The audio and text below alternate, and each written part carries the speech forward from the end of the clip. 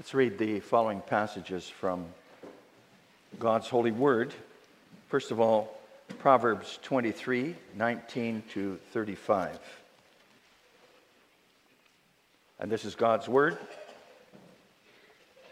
beginning at verse 19. Hear, my son, and be wise, and guide your heart in the way. Do not mix with wine-bibbers or with gluttonous eaters of meat, for the drunkard and the glutton will come to poverty, and drowsiness will clothe a man with rags. Listen to your father who begot you, and do not despise your mother when she is old. Buy the truth and do not sell it. Also wisdom and instruction and understanding. The father of the righteous will greatly rejoice, and he who begets a wise child will delight in him.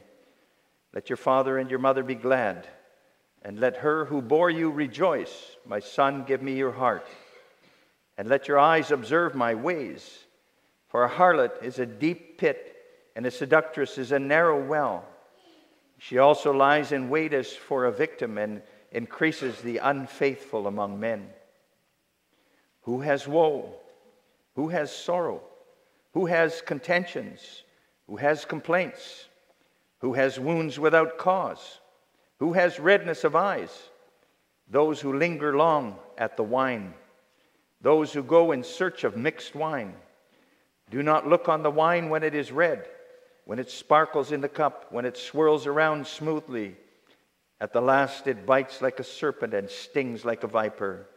Your eyes will see strange things, and your heart will utter perverse things. Yes, you'll be like one who lies down in the midst of the sea, or like one who lies on the top of the mast, saying, "They have struck me, but I was not hurt.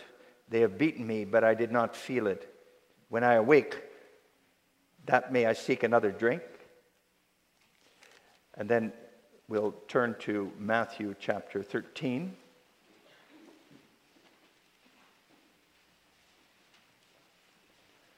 Matthew 13, where we'll read the verses 1 to 9 and 18 to 23. On the same day, Jesus went out of the house and sat by the sea.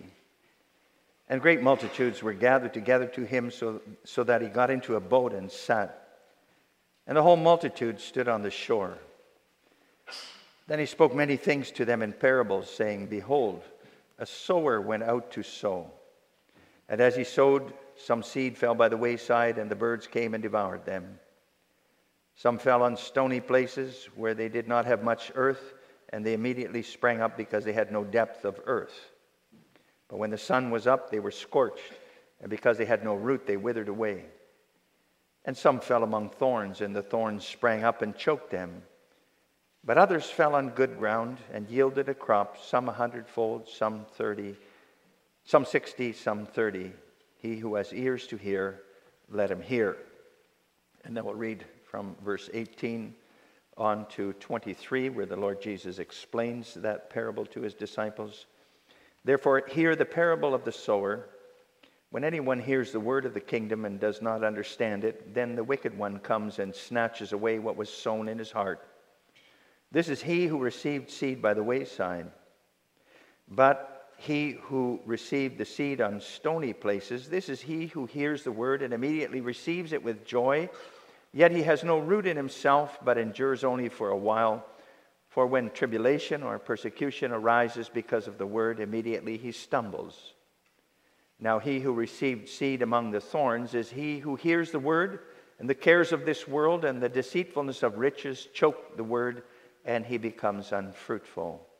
But he who received seed on the good ground is he who hears the word and understands it, who indeed bears fruit and produces, some 100-fold, some 60, some 30.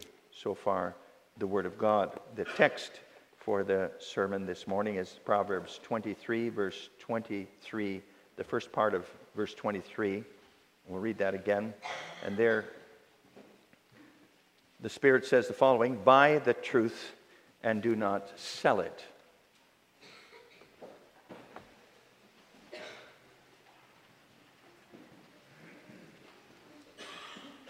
Beloved congregation of the Lord Jesus Christ, I don't know if you've ever read John Bunyan's Pilgrim's Progress.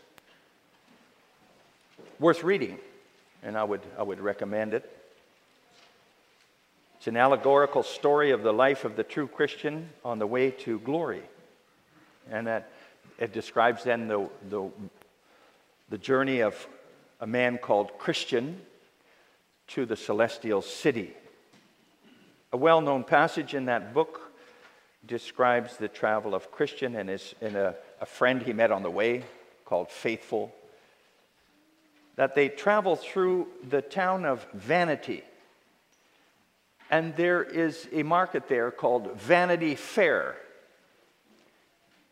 At this fair are available for sale all kinds of lusts and pleasures desirable to the sinful nature.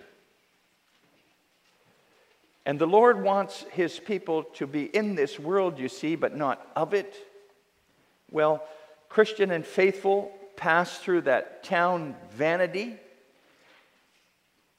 and through the Vanity Fair, and the people are amazed at the clothing they wear, different from the showy clothes worn by others there. Something for us to think about already. And they're surprised at the way they talk, the language they use. They don't engage in a lot of vain talk like the people there in the town called Vanity. And Christian and Faithful also stand out because apparently they don't desire the vain and gaudy and sinful things that are all for sale there in Vanity Fair. And when one of the vendors there asks them what they would like to buy, they say, "We only buy the truth." And that's a reference to our text. John Bunyan knew his scripture. And that's a striking reply, brothers and sisters, boys and girls. In the middle of all that vanity and that temptation there at Vanity Fair, they say they only buy the truth. And does that reply also reflect our attitude as we journey toward eternal life through this world?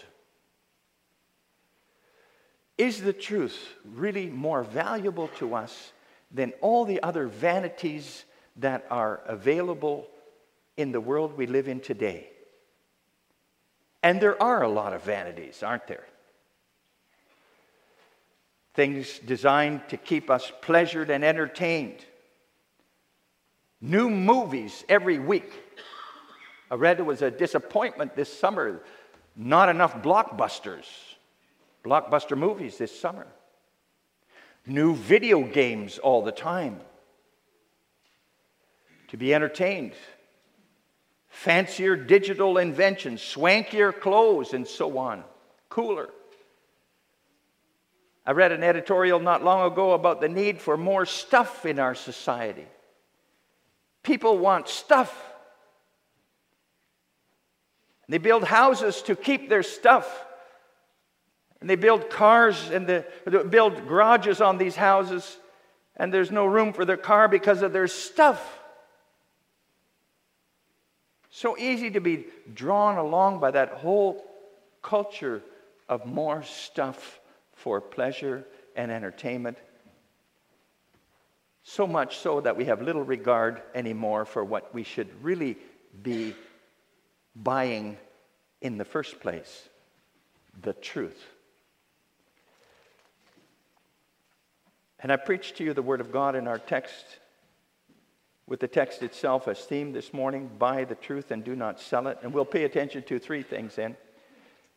First, a priceless treasure, the truth. An urgent exhortation, buy it.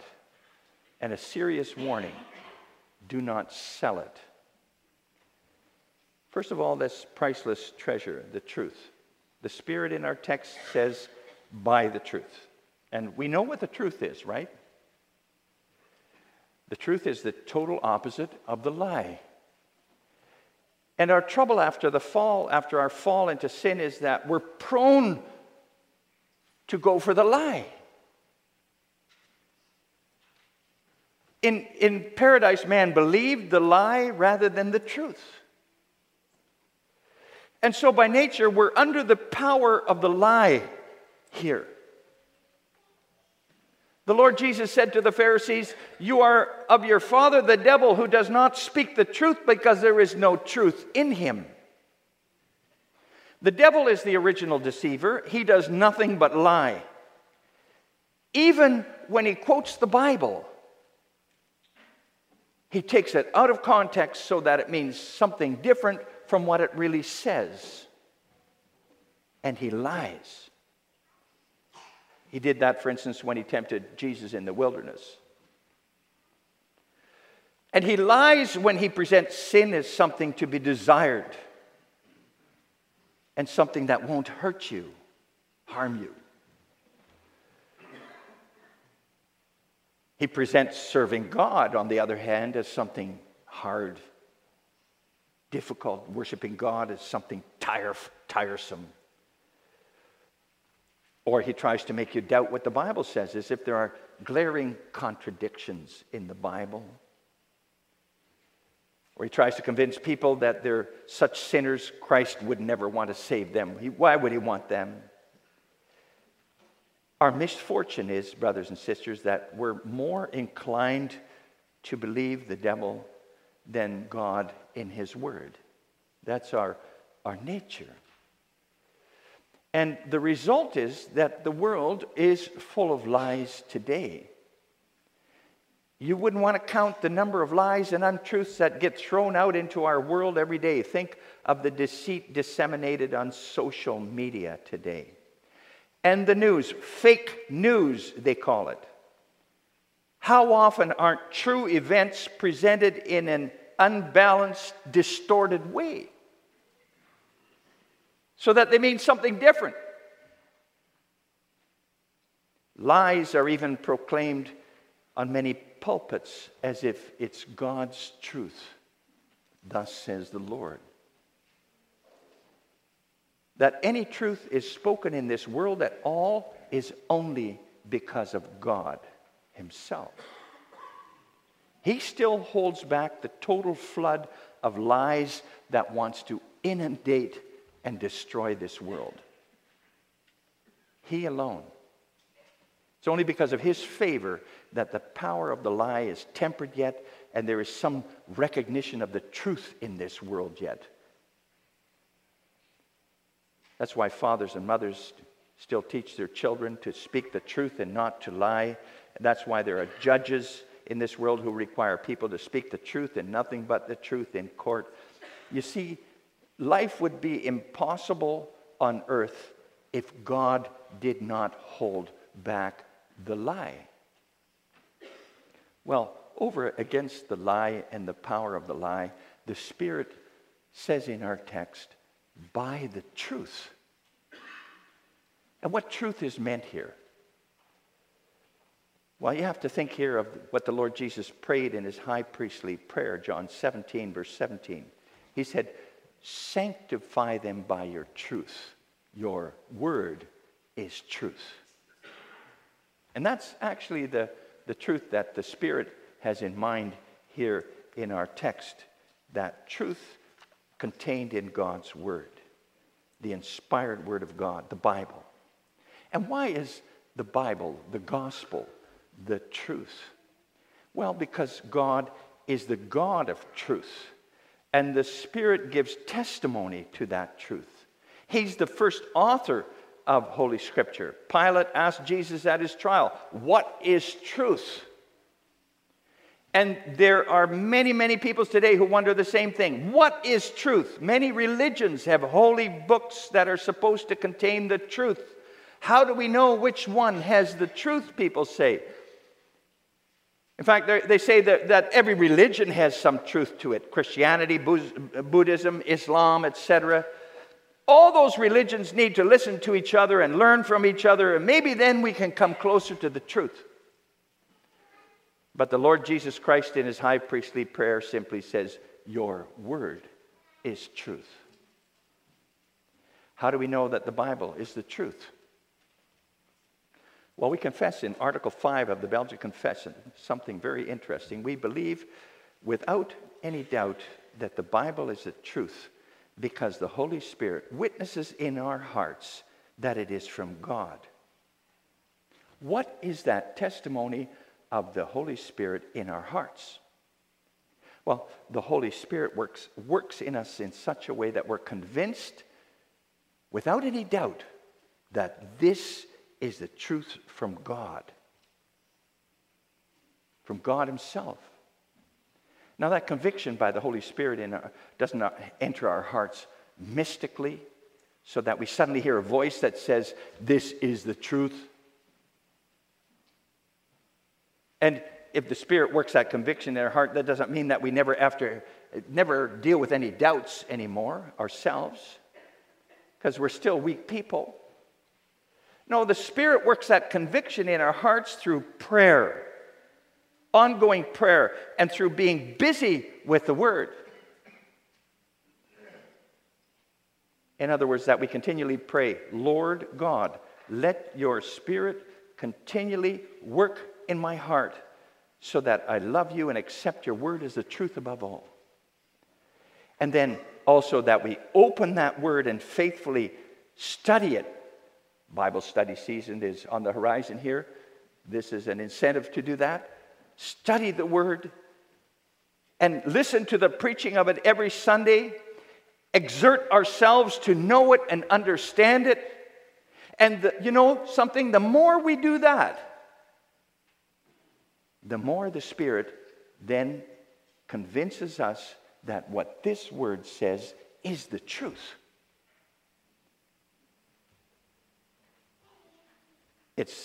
It's easy to doubt. A lot of doubts creep into our hearts all the time. Our hearts are prone to question it. And the devil does his best to cause us to doubt it, maybe by listening to other people who totally deny it and have all kinds of reasonings about that.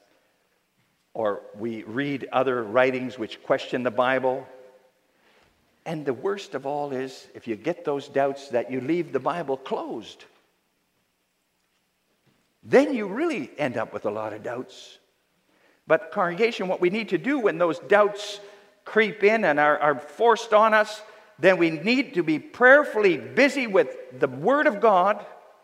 And the more we do that, the more we realize again, this is God's Word. It couldn't have been written by somebody somewhere on a mountain or so.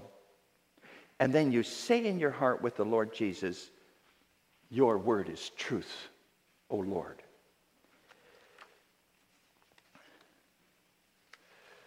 And with that conviction in our hearts that this is the truth, we'll see it as an incredible treasure. Something to be desired. It's the light of God in a dark world and in hearts that are of themselves also so dark.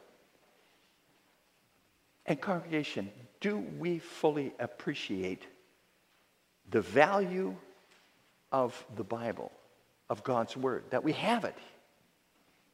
Do we appreciate its value? That we can have it and read it in our homes, study it together, wrestle over its meaning, hear it proclaimed in church, have it taught also in Christian school, in a world awash with lies, a world that wonders like Pilate, what is truth? We have it here in the Word of God, the gospel. It tells us who God is in His glory, power, majesty, righteousness, and especially also in His mercy, His compassion, His love for sinners. And it also tells us the truth about ourselves, how we were created in God's image, how we fell into sin, how we became condemnable before Him, where all the problems in this world come from. And then it also tells us the truth about God's Son, Jesus Christ, and how in him God has opened a way in which his justice is satisfied, his mercy is magnified, and people can be saved from condemnation and eternal death. Salvation through the perfect righteousness and satisfaction of God's only begotten Son. What a treasure that word is for those who believe. 500 years ago, Martin Luther once stated, "You need to search for Christ on every page of the Bible." Read the books of Moses, for instance. All those sacrifices and ceremonies described there are full of the gospel of your Savior, the Savior from sin.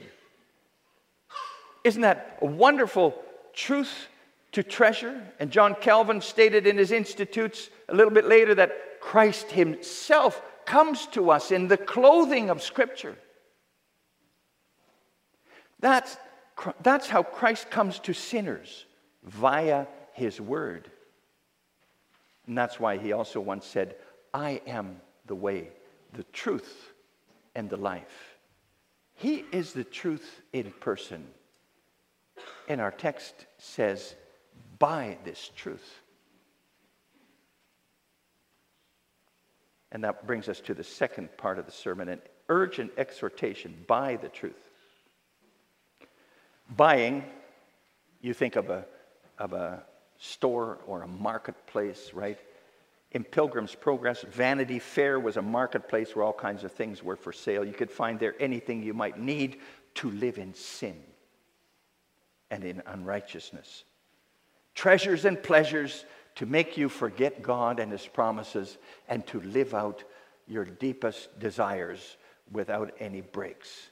Christian and his friend Faithful had to walk through Vanity Fair too, and they paid no attention to all those things. They turned their faces away from them because they knew that the world and all its lust is passing away, but whoever does the will of God abides forever.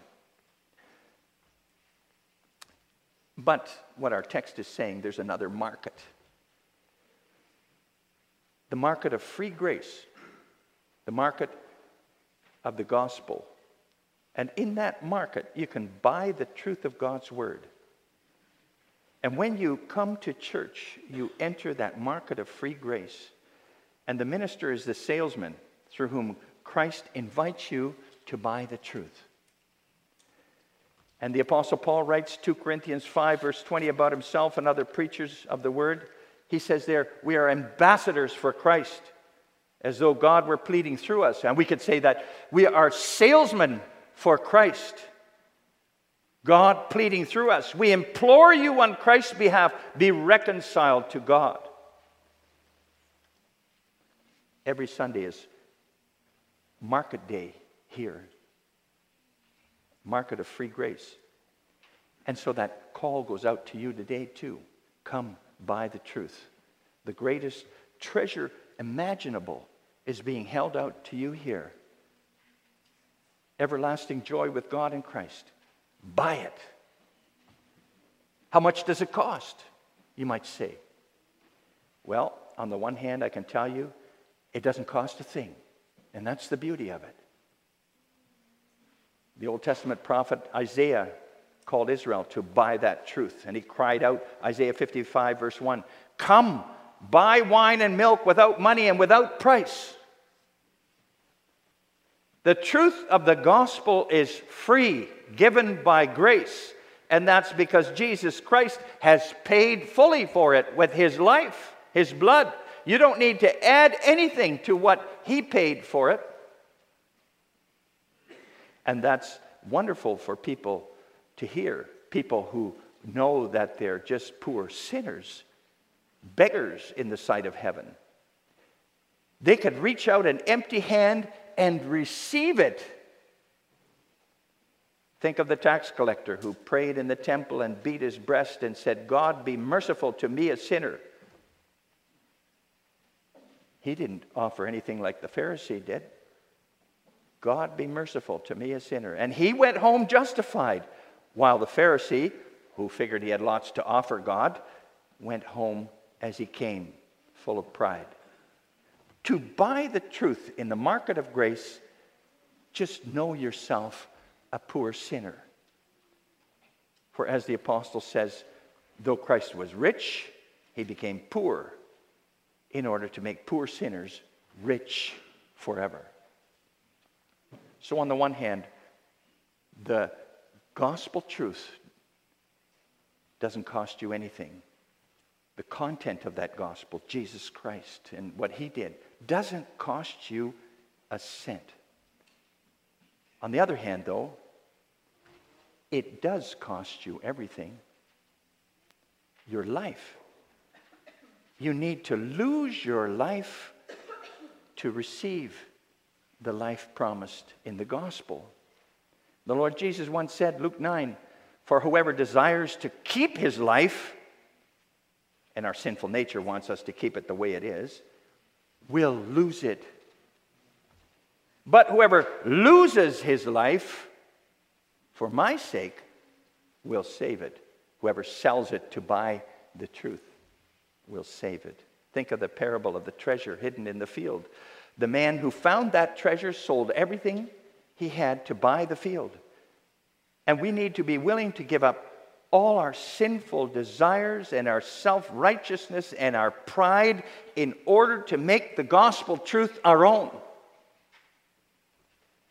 Only beggars want it here in the market of free grace. You can only accept God's grace in Christ with an empty hand. But that means you have to give up your own life, your own sinful desires. Because it's one or the other. It's all paid for Christ, or it's not paid for at all.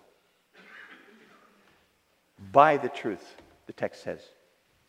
You realize, congregation, that it comes down to believing in Jesus Christ. Okay, that buying means believing in Christ, who is the wisdom and truth of God in person, the content of the Word in person. And buying means embracing Him as your only hope and salvation and joy. When you buy something, you get a receipt. How do you know that you have bought the truth? If you buy something precious, you put your heart on it and you take care of it. Well, if you have purchased the truth of the gospel, you love it and keep it in your heart. You fight to keep it with you. Then you love God's word and you take the gospel of Christ wherever you can, especially on Sundays then, in worship. You'll be there. Then you love Christ, who is the Word made flesh, and you want to know Him more and more all the time, to grow in Him, to follow Him. And then it's no longer the baubles of the world that ultimately draw your attention, but the treasures of heaven is where your heart is set on. The treasures of heaven where your Savior has gone before you. You look forward to that. That's your receipt. If your heart is set on that. We come to the third part. A serious warning. Don't sell the truth. You can buy the truth. The text says you can also sell it again. What does that mean? Can you lose your salvation in Christ again as a believer? Do you accept the grace of God in Christ? Can you lose it again? Can true believers fall away again? Well, we know, congregation, from the Bible, that's not the case. Speaking from the point of view of election, it's not the case. Jesus said, no one can pluck those who are His from His hand. So what does the text mean then? It's speaking covenantally. And there is a condition in the covenant. It means don't squander away the truth of the gospel. Don't just be a looker at the market of grace, but a real buyer. You see, you can sell the truth by being a covenant child and not accepting the promises of the gospel as your own, as your life and salvation. And that can happen when people of promise sit in church every Sunday, hear the truth proclaimed, but it goes in one ear and out the other. Like that seed in the parable of the sower, which we read. That seed that lands on hard-packed soil and is picked away by the birds before it even has a chance to take root. You could sit in church then completely distracted by all kinds of thoughts about what you're going to do in this coming week, or about the worries of your daily life. And then you can't concentrate on what is being said, and then you sing and it doesn't sink in what you're singing, and the birds have picked then the seed of the truth away before it couldn't take root in your heart. That's selling the truth. You can also sell the truth by simply despising and rejecting it. We live in an age in which a lot of people believe that the truth is what you experience, what you feel. Nobody else can tell you what the truth is, also not the Bible or any confession or any office bearer. The truth is what you experience or what you feel. And that attitude of today can also affect covenant people, young covenant people who live in the middle of this culture, such a culture. And so this is also an age of church withdrawals. People leave for maybe evangelical churches which appeal to people's feelings and emotions, or no church at all. I just feel good out there. The truth of the word is just too restrictive or too unattractive, too undesirable for them. There is no desire to lose one's life in order to gain it. That's selling the truth. It could also be that people sat in church with tears in their eyes and were moved by sermons, but those things passed by. In time, there was no real depth to their faith. It was like seeds sown in the rocks in Jesus' parable. It sprang up, looked good, had no depth of root. And when the sun shone and it grew hot for those people, difficult, that withered away, that seed. And when temptations came, their faith wilted. When there was some problem in the church, they gave up. That's selling the truth. Or there can be covenant people whose hearts are more and more set on the riches of this world. Covetousness and acquisitiveness can be such a danger for us in this materialistic culture in which we live. And it's nothing new. Nothing new. The Apostle Paul wrote in his second letter to Timothy about Demas, who left